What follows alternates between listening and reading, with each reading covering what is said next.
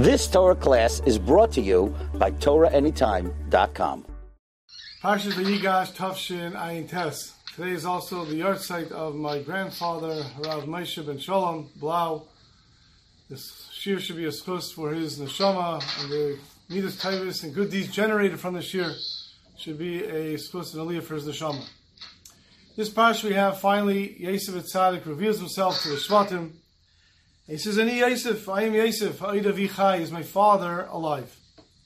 And here the Yalkut Shmai brings from Shimon ben Elazar, as well as in the Medrash Rabbah, from Rav Abba Kohen Bardella, Oy lanu liyayim hadin, oy lanu liyayim hatechecha. Woe to us on the day of judgment, woe to us on the day of rebuke. You see the brothers came in front of Yosef, and how they felt when he said, Ani Yosef. And all the Svarim ask, we don't see any rebuke over here. Yosef is merely revealing himself to his brothers. You don't find any rebuke. In fact, he tells them, don't be upset, don't be embarrassed. For me, it's good. Hashem sent me down here. I'm the king of Mitzrayim. I'm providing the whole world. Excuse me. No, thank you. I'm providing the whole world with food. Everything's great. If that's the case, what was the rebuke over here? What were the brothers embarrassed about? What was the rebuke? Perhaps we can understand this by going back to when this whole episode started, the Ma'aseh Mechiras Yosef. The brothers wanted to kill him. The brothers wanted to kill him. Thank you. The brothers wanted to kill Yosef. And Reuven says, don't kill him. Let's throw him into a pit. What does the pasuk say? Throw them into the pit. So they throw him into the pit. Eventually, Yehuda says, what do we gain by killing him? Let's sell him. And they sell him. And meanwhile, the pasuk says, Vayashav Reuven returns Elabar. V'hinei ein Yosef babar. He's not there. And he says, Hayelad einanu. The child is gone. V'ani ana ani ba. Where could I go? What do you mean, where could I go? The child is gone. That's the issue. What do you mean, where could I go? Says Rashi, Ona evrach. Where could I flee? Mitzarei shel Abba. From the grief of my father. He was concerned, what's going to be with his father? That's his concern. What about the fact that Yosef is gone? So the Rashi before asked the question, what does the pasuk mean? Vayashav Reuven in Lamed Zayin pasuk Chav Tes. And Reuven returned. Where is he returning from? He was there the whole time. So Rashi brings a pshat. Asekaya, he was busy. With his sackcloth and with his fasting. What's he fasting for? Al Shabilbil Yitzui Aviv. He rearranged his father's beds. So we all know what happened. Rachel died, and Yaakov puts his bed in Bilhah's tent. Leah is skipped. So Reuven says, what? A chutzpah to my mother, a disgrace to my mother. You put your bed, Yaakov, into the tents of the maids, and he went and he switched it. What Reuven did, he felt was right. He was standing up for the honor of his mother. What he didn't realize is something very important. Something that we all learn as children. You know, before you cross the street, what do your parents tell you? Look both ways.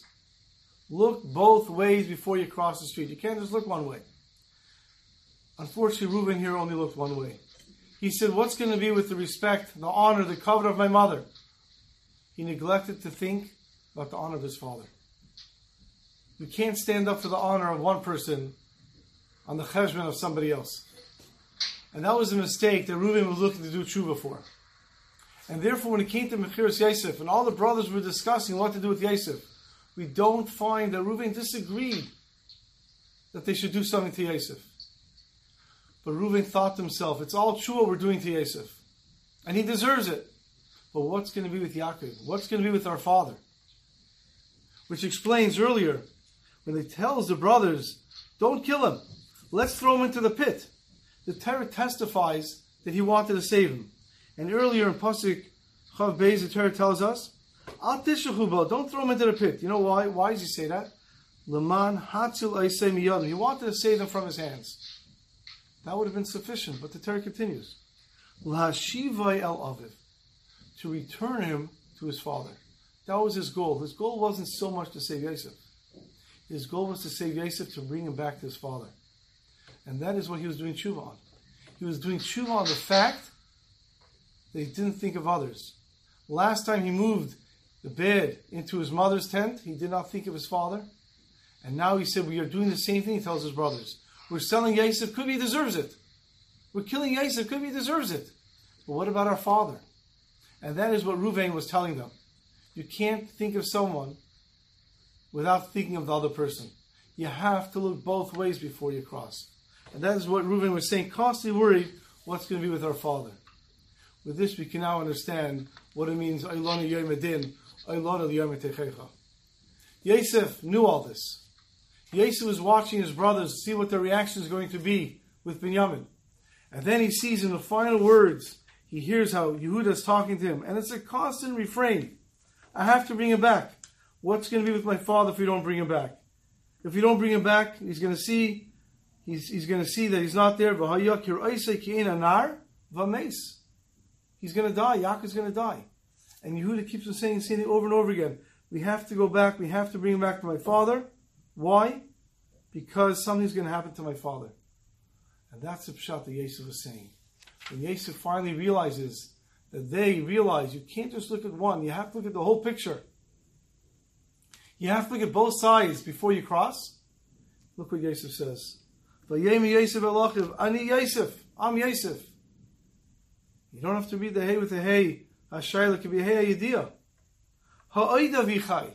My father is still alive. I see that you take my father into account.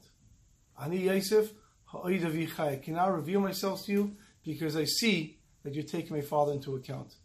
What an important lesson we learn from Ruvain, from Yosef, and from all the Shvatim. You want to do chesed for somebody, you want to stand up for someone's covet, beautiful. Make sure you look both sides before you cross. Look around to see who else perhaps is affected by what I'm about to do, by what I'm about to say. You can't make somebody feel good by making someone else feel bad. It doesn't work that way. You end up with a Mechiras Yosef with that. For Shlomo Zalman Auerbach, the well-known tzaddik and Gaon and Paisik who lived in Shari Chesed in Yerushalayim, whose every second was precious. And yet he still made time to deal with the people who lined up by his door who needed advice, a shoulder to cry on, halacha shaylas. He also rented a room 2 blocks away in a small courtyard to learn privately. And he would spend a few hours there every day. Sometimes he would learn with another bacha there, sometimes by himself. And this courtyard was owned by an almana. And this almana was a very efficient person, and she would do other people's laundry, cleaning, and she kept her courtyard also very clean. And one time Shlomo Zalman was walking to this courtyard, to his room that he was renting from her. And he's walking with his other bacher, and they come to the courtyard, and all of a sudden Shlomo Zalman stops, and he walks away. They walk a half a block away, and they're standing there. So the bacher turns to him and says, Rebbe, what are we doing? Why aren't we going inside? He says, didn't you see? The lady just finished cleaning the courtyard. She finished mopping the stones. She says, okay, yeah, but we have to go in. He says, we can't go inside and learn and dirty the stone she just cleaned. How could we learn on someone else's cheshbon? This comes from Shlomo Zalman Auerbach, who every second was precious. But he understood, you got to look both sides before you cross. And this applies at all times. About 140 years ago, in the town of Volozhin, the government made a decree, and they wanted to go and to induct into the army all the Bachrim who were in yeshiva for 15 years. And this way they would completely lose their attachment to Yiddishkeit. And the Bachrim were frantic, figuring out what to do, how to get out of it. Some went into hiding. Each person was trying to come up with a way out of it. One person had a deal with the army that if he was a rabbi, they wouldn't take him. But he wasn't. So he went to the Rav of the town, who was also a Rebbe in the yeshiva, Rabbi Fol Shapiro. And he went to Rabbi Fol and he explained the situation. He says, I know I don't have smicha, but could you write a smicha for me? So he wrote a smicha for him, and he gave it to him.